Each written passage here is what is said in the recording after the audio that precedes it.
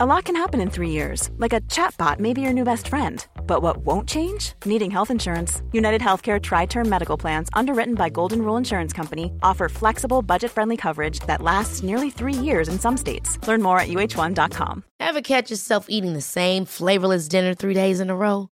Dreaming of something better? Well, HelloFresh is your guilt-free dream come true, baby. It's me, Keke Palmer. Let's wake up those taste buds with hot, juicy pecan-crusted chicken or garlic butter shrimp scampi. Hello Fresh. Stop dreaming of all the delicious possibilities and dig in at HelloFresh.com. Let's get this dinner party started.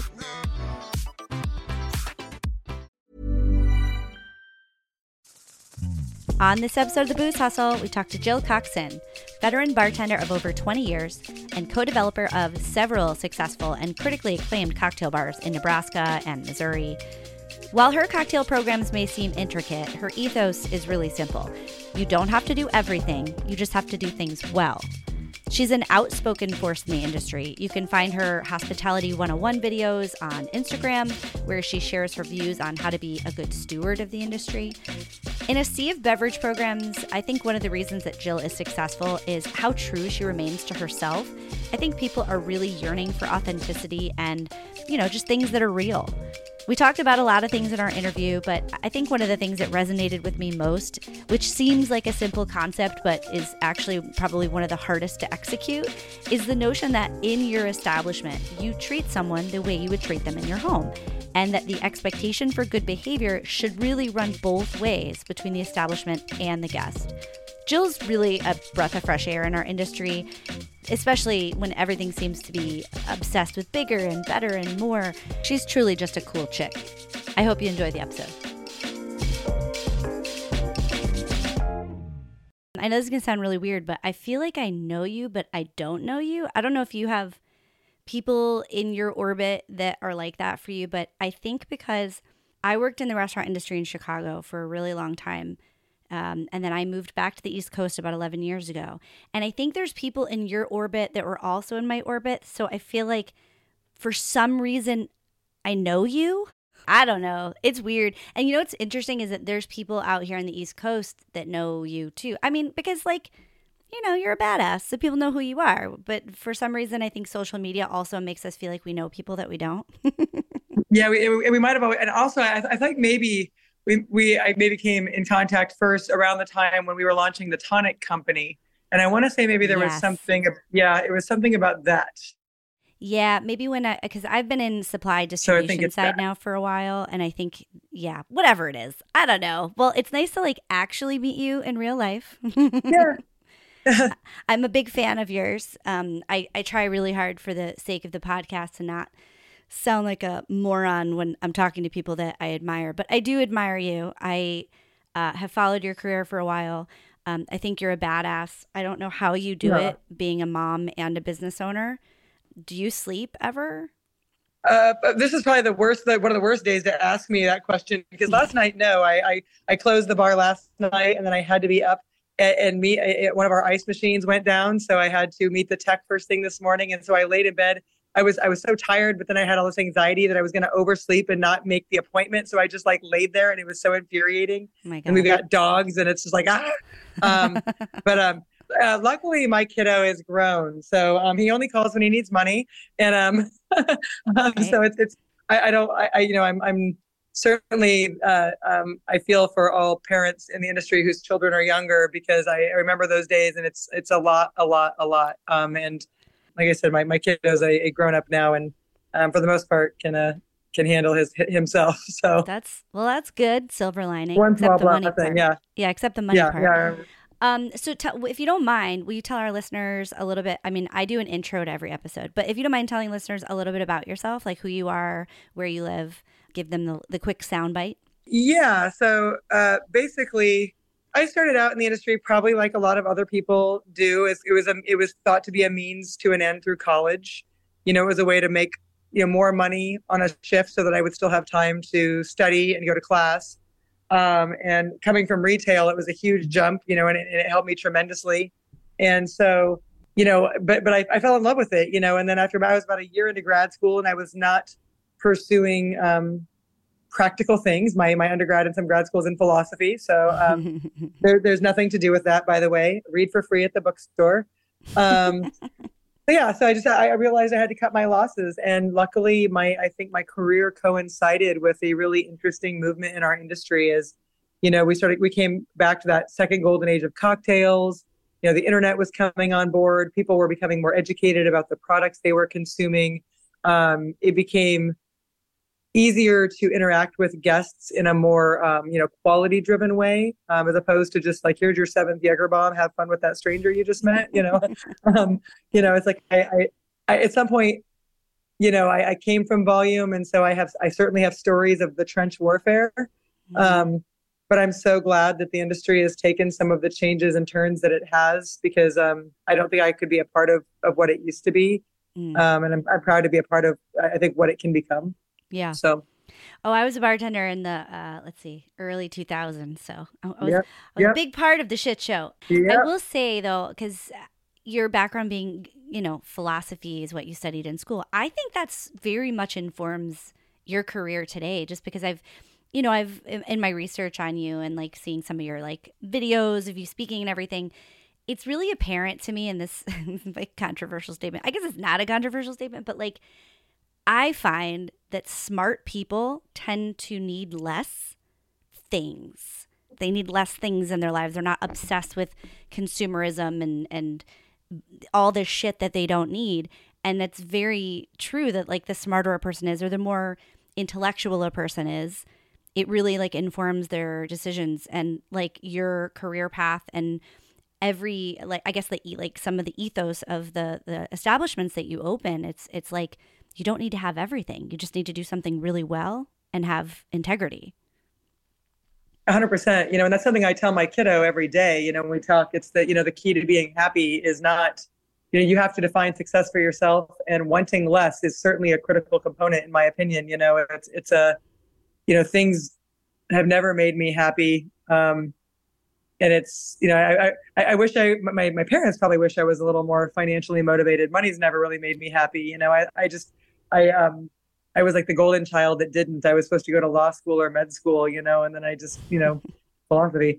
But, I think it's true. I think that less is more. And I think hospitality, I don't know, my more recent kind of thought process has been on where in the spectrum hospitality falls between service and theater. That's been a big, and so the philosophy does come into play. I think, I get I do a lot of backtracking through things like, Aristotle's virtue between vices, is hospitality the virtue between the vice of service and theater in the sense of being irreverent of the guest experience and having it just be about a show that I'm putting on, So I think the philosophy it has come full circle for me, and I do think that I implement a lot of my studies, my philosophy studies. I wish I had done it for free. I wish I had sat at the bookstore and didn't dig myself into the debt that I dug myself into. But same. I mean, whatever. I have a journalism degree that I'm clearly not using, except in my free time for this podcast. Yeah, you are. Yeah, you are using it. What are you talking about? It's great. I'm not getting paid for it, but I mean, whatever. Well, that's really, I find that to be really interesting, especially because, like one of the things I most respond to in, I guess, a lot of your interviews about your bar program, where you're not there to make everybody happy, and you're going to be, it's not this fucking customer's always right bullshit, which is that not everything needs to be for everyone. That's why we need to have less giant, like homogenized things and more small, interesting things that speak to different people. And I think that's something you do really well. And that's really interesting when you put it in the framework of like a philosophical angle and theater. It's like, instead of trying to create this experience that's specifically for the guest, you're creating this experience that the guest can enjoy or not. Like, yeah. And, I'm very, I have to remind, even amongst ourselves and the staff, we talk a lot about how our industry needs to take some things on the chin. We created that monster. Yep. So we now, putting the monster back in the box is going to take some time and some retraining and some a lot of, hard conversations. And I mean, yeah, sometimes I'm appalled, I'm past the point of being upset with individual people. I get very intrigued when people do things. I'm like, I want to meet your mom. I want to meet who raised you. Like, how did you turn out this way? It's so fascinating. Like, how have you lived this long? How has no one ever punched you in the face in a dark alley? It's like I'm more fascinated by human behavior, I think. So I think that's where the younger kids that still have the angst, and still get really upset about things. I'm like, man, there's a whole next level of fascination that awaits you, where it's just like, I recognize when things fall on the guest side of the line, and it's not going to ruin my day. I'm going to do my best to have someone have a great time in my home, but it is my home, and I'm going to protect the boundaries of my home for, the staff and the other guests, for sure. Just like you would at a house party. I say that all the time. It's interesting. I remember like in the 2000s, like that decade when I was bartending in Chicago, I was always the person who would shut down the shit at the bar when someone would say, nobody talks religion or politics at the bar. I'd be like, hell no. Listen, like, you know what a bar started out as? It is a place of community in a town where people went to share their ideas and discuss things. Like the bar room is where that shit happened. And everyone Absolutely. is so siloed now in their own opinion and viewpoint spit back into them 24 hours a day that if we're not in a public place having these conversations, they don't happen. So I shut that shit down. I'm just like, you can talk about whatever you want as long as you're using a respectful tone, and as long as you know that if I disagree with you, I'm not going to coddle you. Yeah, 100%. I mean, I agree with that 100%. That's been another huge point of interest for me lately, is focusing back on that ground zero of hospitality, and oftentimes the bar rooms, the saloon was one of 4 buildings built at the beginning of every town. It was, the general store, the jail, the brothel / hotel, and the bar, that was that was it. And I agree that hospitality can have a role in the repair zone of the division in our country right now. So it's funny because I get into these nuanced conversations, sometimes even with investors, about the risk, of like, oh, well, you make it sound like you don't want conservative people. Look, every person is welcome. I'm not going to allow you to make someone else feel unsafe. But if we can have dignified conversation about points of view, I think oftentimes we find that we have so much more in common, and that usually our points of difference are the result of not agreeing on definitions of terms before conversations start. I remember a classic example I like to use is, I'm embarrassed at how long it took me to fully understand the more academic definition, the true definition of the word privilege. I grew up in a tiny little farm town. Everyone was white, identified as Christian. And if you weren't straight, you shut up about it or got out. That was like, and so everyone was the same. And so the only differentiator was money. So I grew up believing firmly in my personal vocabulary that privileged meant wealthy. Start telling people that they're privileged, you start off talking past each other and you can't even have a conversation. So I think just, having an area that protects, hey, let's define terms. Let's talk about how you're defining those terms. And maybe we'll discover that we don't actually disagree. We just aren't disagreeing on the definitions of the terms we're using. And I think a bar can be a place for that. Sure. It can be a place where you find out that gay and brown and queer people aren't scary, like they're just like everybody else, so. Yeah. I really push back on this idea that like when you go out, it's supposed to be this like safe space. It's like a break from all the shit. It's like, no, you have a break from everything all day. You stare at your fucking phone. That's your break. Like you're plugging into something, not having any like conversations with another human being. Like that's your break. I don't know. I push back against that for sure. I wanted to ask you a question about, because you're, you do have a stance in the industry that like you have a very clear vision and ethos for your brand, right? Like your bars and want them to be, and you're a hospitality consultant, and the corporate world typically does not really embrace people that have strong opinions one way or the other, right? Because like money. How do you navigate? How do you navigate the lines between like, like your LinkedIn version of Jill, and then the fucking reality, I'm pretty, and it's funny, even when I'm really blunt, it's so funny. We had a recent project that there's definitely, there have been some schisms in, brand development, especially when you're developing alongside a corporate partner. And, I'm very, I'm very upfront in the very beginning. I'm like, look, this is who I am. I'm not deviating. I'm not going to give you Jill Light, for your project.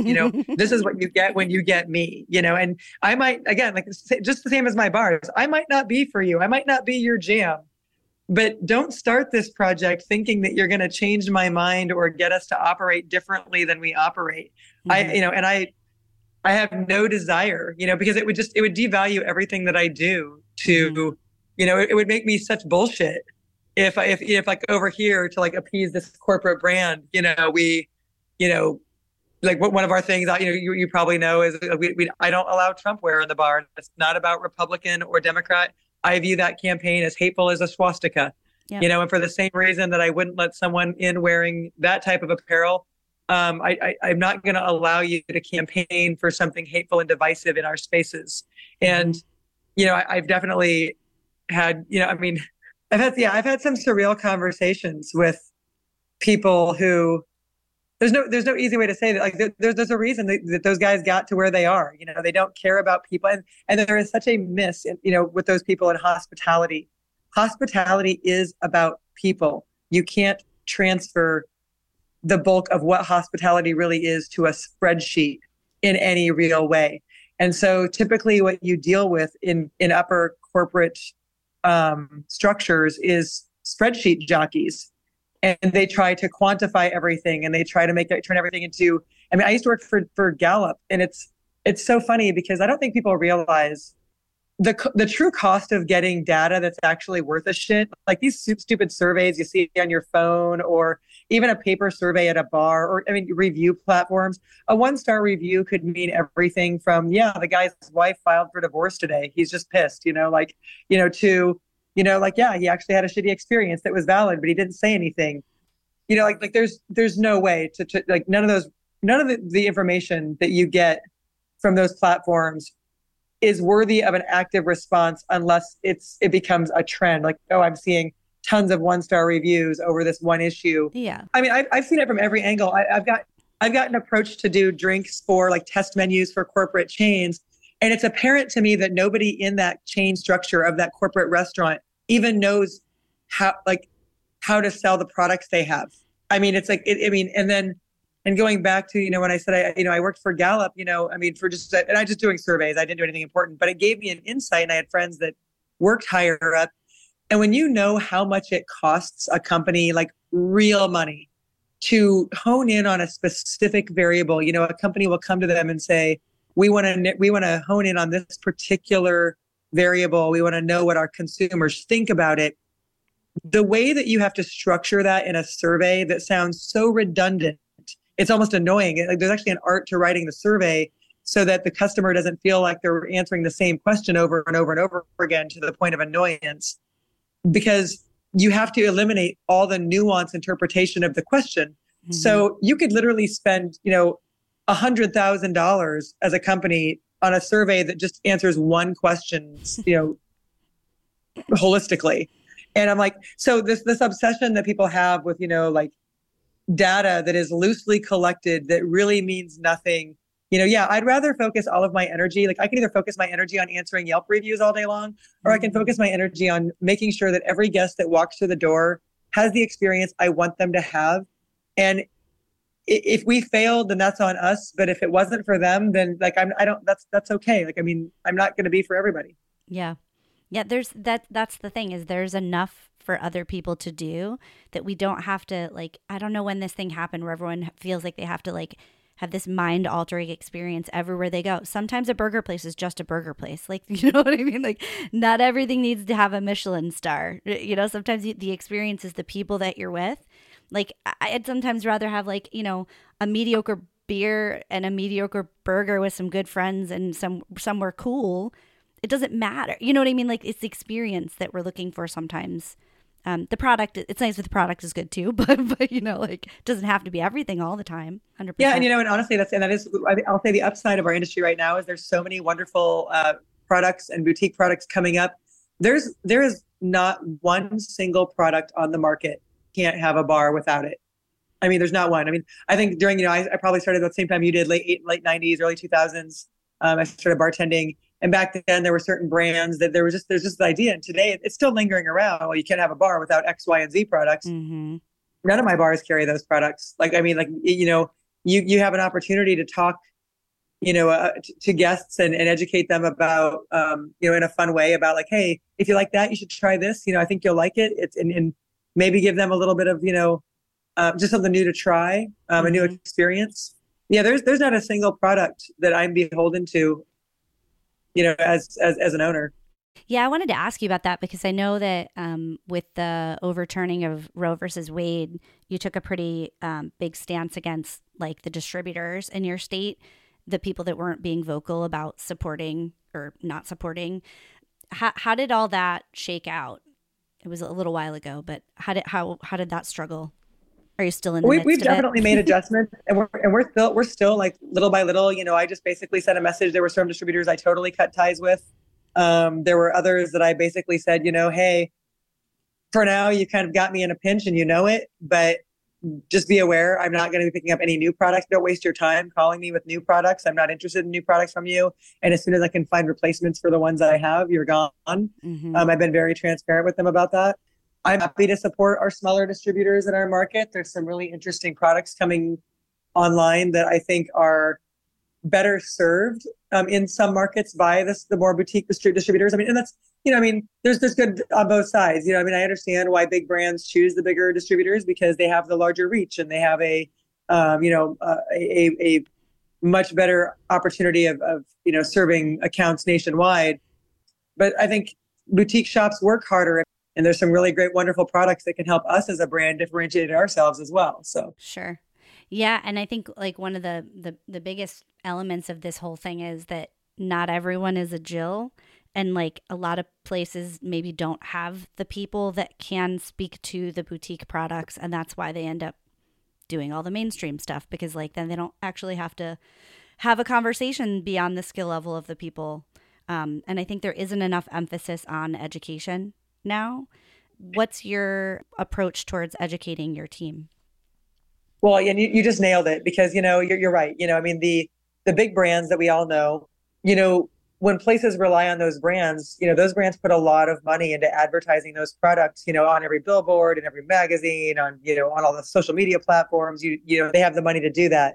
And so that can offset basically a non-existent or just, lazy training program or a lack of a training program. Mm-hmm. If you don't want to train your staff, then line the back of your bar. I don't want to name any products, specifically in here because I'm not trying to talk shit, but it's like, we all know what they are.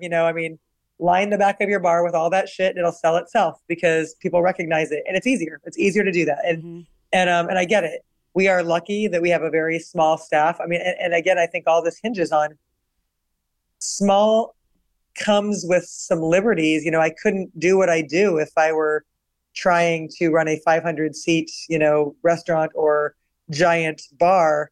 When volume is the name of the game, you can't afford to do what I do. We're small enough that we can handpick what people we want working for us, so we're going to pick the people that we know are actually interested in what they do and they're excited to learn things and to pass things on, but also with temperance. I get annoyed at the bartender that just drones on and on about the history of mezcal or bourbon when the guest clearly doesn't give a shit. It's like, please stop, like sometimes it's our job to shut the fuck up, Sir, you're not on Drink Masters. Just make me my drink. What's so funny is I believe that I saw like a few years back, like it wasn't like obviously like an official invite, but it was something about Drink Masters coming up. And I was like, man, I don't need any help. I don't need any editing floor help making myself look like an asshole. Like, hell no, I would never. I'm like, bless the people that were brave enough to trust editors with their brand. And I think they did a great job. They did a really good job. And I was like, I I don't need any help looking like an asshole, guys. I do that all on my own. I know. And you know that the show itself is like very unrealistic to like real bartending. I mean, it's like a culinary skill. I interviewed Dale DeGroff. He was on it was the first episode of the season. Oh yeah. And we were talking about his time judging, and he's just like, yeah, you get 90 minutes to make a cocktail in a full kitchen full of shit. He's like, that's not realistic. Like, it's not, what they're doing is like another level. It's like, what's the word? I don't know. It's not normal bar drinking. To your point about the competitions, I mean, like, and don't get me wrong, like I probably shouldn't say this. I don't know. Maybe I will. You can edit it out if you want. So I did world class twice. I'm pretty sure that I was just kind of a token female presence. There was about the year that there was 2 years in a row that I was quote unquote selected as a regional finalist, and it was about the time they jumped it from 10 to 15, and it just so happened about 5 were women. I'm like, cool. And don't get me wrong, I have never gone into any competition with any delusion of winning, because I am not a good competition bartender. I am not. It's not my skill set. It's not my wheelhouse. I have flipped the script a little bit and used almost every competition travel opportunity for networking, because that's, like if they're kind of using us, so we can use them in reverse. Mm-hmm. The second year I did world class, I didn't even try my drinks until the day I got there. Like, that is a terrible admission to make. And I so zero care about competitions, and because they're not realistic, they're not the job. I think most of the time they're more like casting calls. And I believe that the company kind of has an idea of who they're looking for as their poster child before it even starts. Mm-hmm. I wish they were a little more honest about that. Mm-hmm. But I've always used those travel opportunities as an opportunity to network. So I have gotten something out of them. I can't deny that. And mm-hmm. that's something I encourage all people in the industry to do is, network yourself, and network yourself professionally. I mean, I've seen people burn so many bridges on Facebook threads, just being I'm like, oh my God. Or even worse, in public, we're like, great, we came to this national event. You flew halfway across the country, and you're standing in a room with people who could change your career path tomorrow. Mm-hmm. And you're just wasted. Mm-hmm. I mean, I have never understood that. I mean, I've always worked really hard to use the travel opportunities to network professionally. Mm-hmm. And that's something if there's any advice I could give to those people, like, yep, that free trip you get, don't waste it being, don't go to the camps and the whatever and just be drunk for a week. Right. Network and act like we have a real job. So act like it. Act like you have a real job. Yeah. You want everyone to believe that you have a real job. So act like it's a real job. Yeah. I feel like my industry is like that too. The other day we did a training, a whole bunch of us, like a regional training, and we were doing competitive set tastings, and me and my colleague do education. And then we gave them a 2-hour break, and I had to say, hey guys, behave yourselves. It's a marathon, not a sprint. We're meeting at 6. We're doing another like tasting training. Like, please behave yourselves. And I was like, what other job would have to tell their employees, the employees of the company, please don't get drunk? Yeah. I mean, in the middle of the day. And again, it's like, that's something that, I keep saying that, there's so many things that we as an industry need to take on the chin that, right now we're in this kind of passive aggressive phase where, we want to be able to tell people that we are professionals. We do have a real job. We're on a career path. Mm-hmm. But we still want to hold on to this like kind of binky of being able to behave however we want and not being responsible. And, and not putting our shoulder into, taking our job seriously. And, it's like, when you think of the fact that there's no barrier to entry in our industry in the same way that there is to literally every other career path. I mean, mm-hmm. You're not required to invest in a degree or tools. Most tradespeople need to invest in tools, or a wardrobe, or, I mean, and I think I think some of that problem is starting to reveal itself now, where people talk about unions, and it's like, well, I'm a fan of the idea of a union down the road, but we need to work to create structure and training in our industry mm-hmm. so that people are actually bringing real value. I mean, the entry level apprentice carpenter is not an asset to his company. He's a liability. Mm-hmm.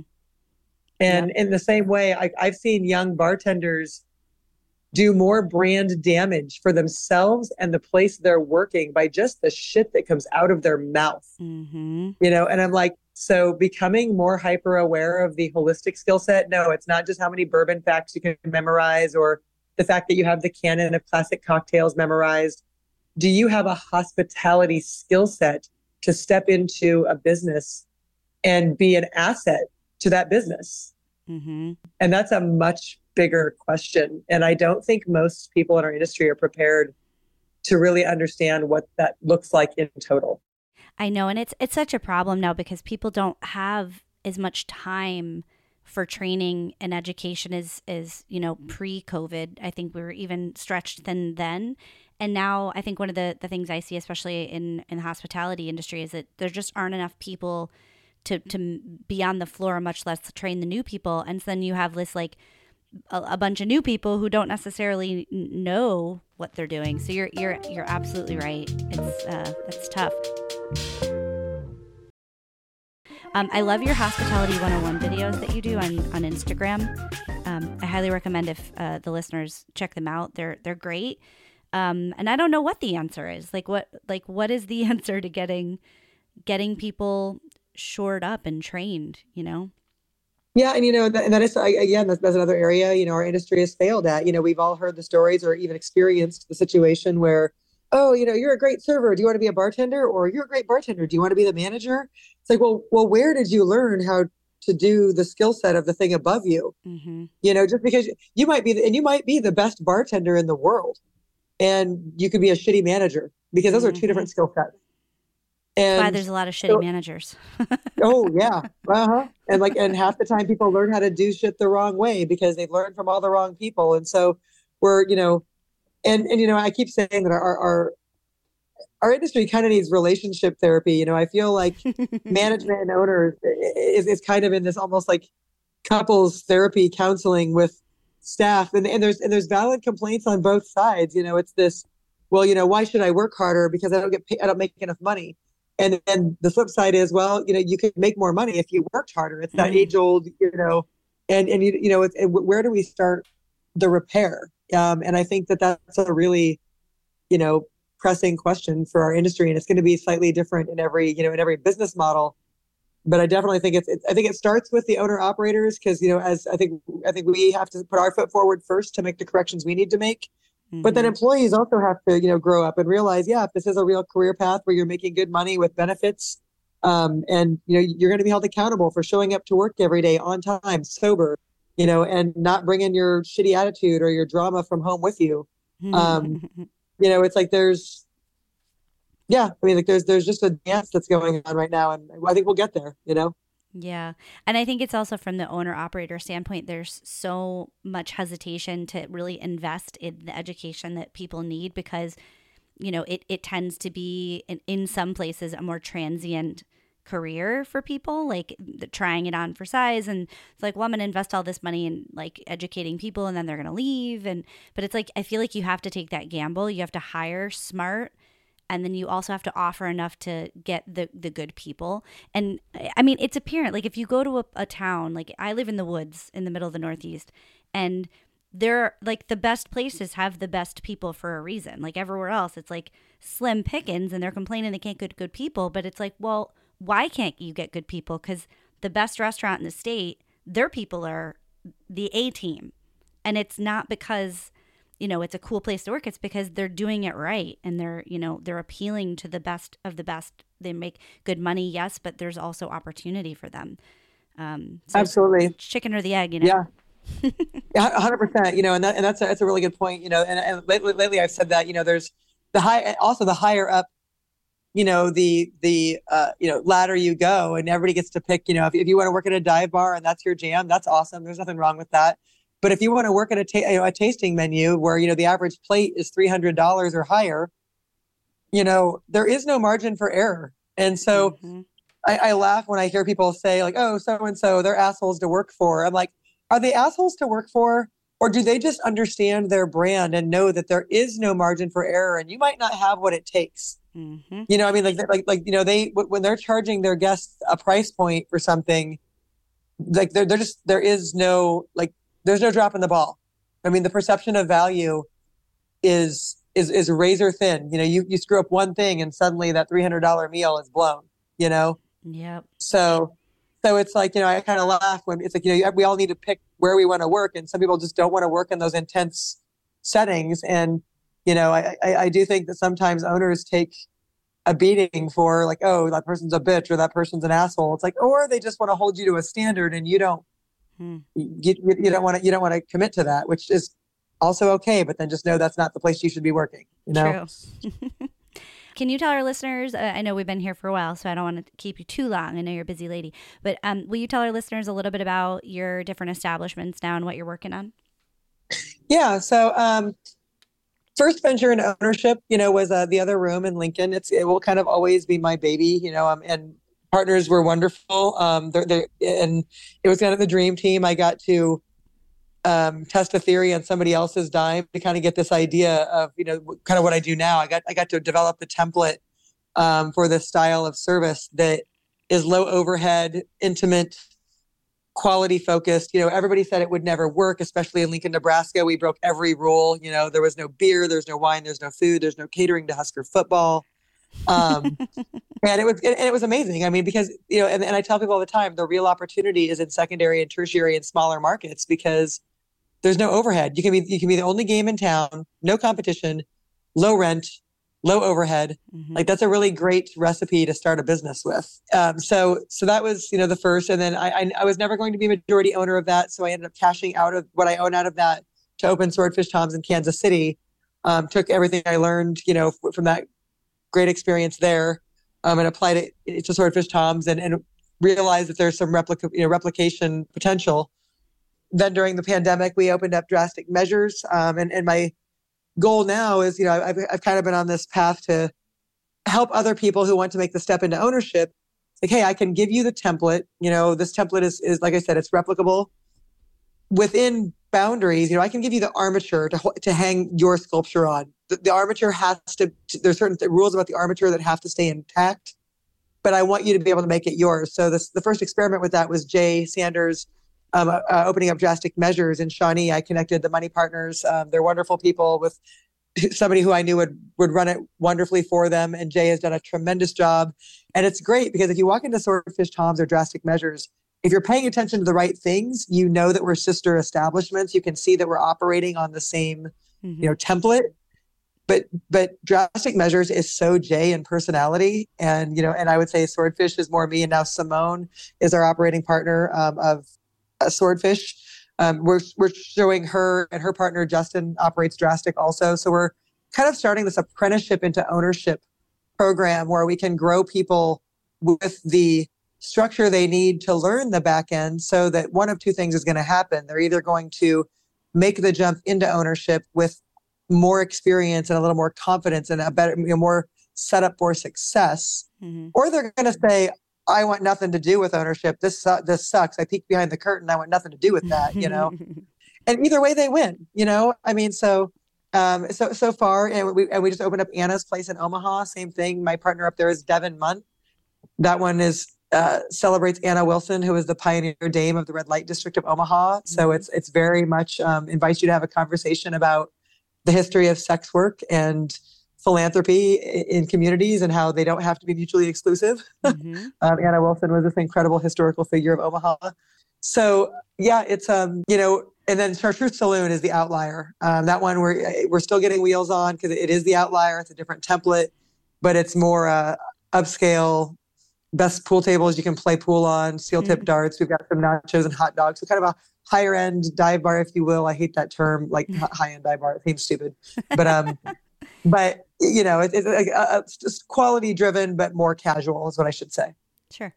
Well, I've never been, I've driven through like the Midwest and I've driven through but I've never planted roots in Omaha or Kansas City for any length of time. So I will make sure that if I am out that way again, I will come see you. Yeah, please send me a text. I operate in a 5-block radius. I never see outside of, so please come to town and see me in my little tiny Yeah, and if you're ever in the Northeast, you let me know, and I'll come meet you for a drink somewhere.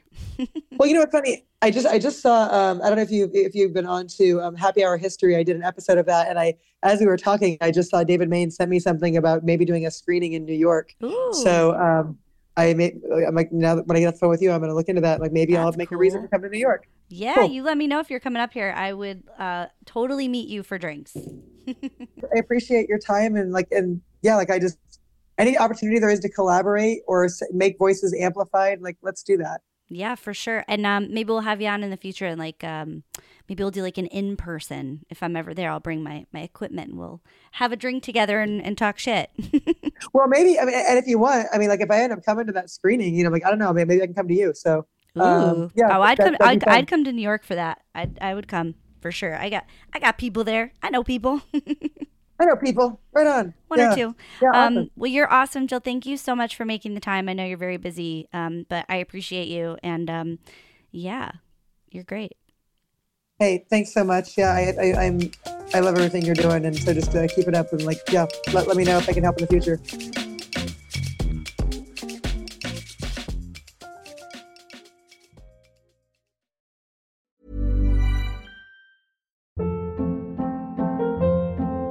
Hold up. What was that? Boring. No flavor. That was as bad as those leftovers you ate all week. Keke Palmer here. And it's time to say hello to something fresh and guilt-free. Hello Fresh. Jazz up dinner with pecan-crusted chicken or garlic butter shrimp scampi. Now that's music to my mouth. Hello Fresh. Let's get this dinner party started. Discover all the delicious possibilities at HelloFresh.com. Hey, it's Paige DeSorbo from Giggly Squad. High quality fashion without the price tag. Say hello to Quince. I'm snagging high-end essentials like cozy cashmere sweaters, sleek leather jackets, fine jewelry, and so much more. With Quince being 50 to 80% less than similar brands. And they partner with factories that prioritize safe, ethical, and responsible manufacturing. I love that. Luxury quality within reach. Go to quince.com/style to get free shipping and 365-day returns on your next order. Quince.com/style. When you make decisions for your company, you look for the no-brainers. And if you have a lot of mailing to do, Stamps.com is the ultimate no-brainer. It streamlines your processes to make your business more efficient, which makes you less busy.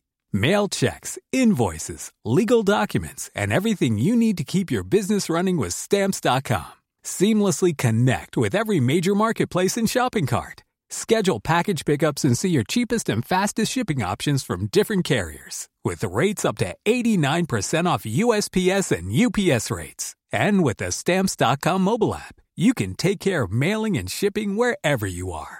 Make the same no-brainer decision as over 1 million other businesses with Stamps.com. Sign up with code PROGRAM for a 4-week trial, plus free postage and a free digital scale. No long-term commitments or contracts. That's Stamps.com. Code PROGRAM.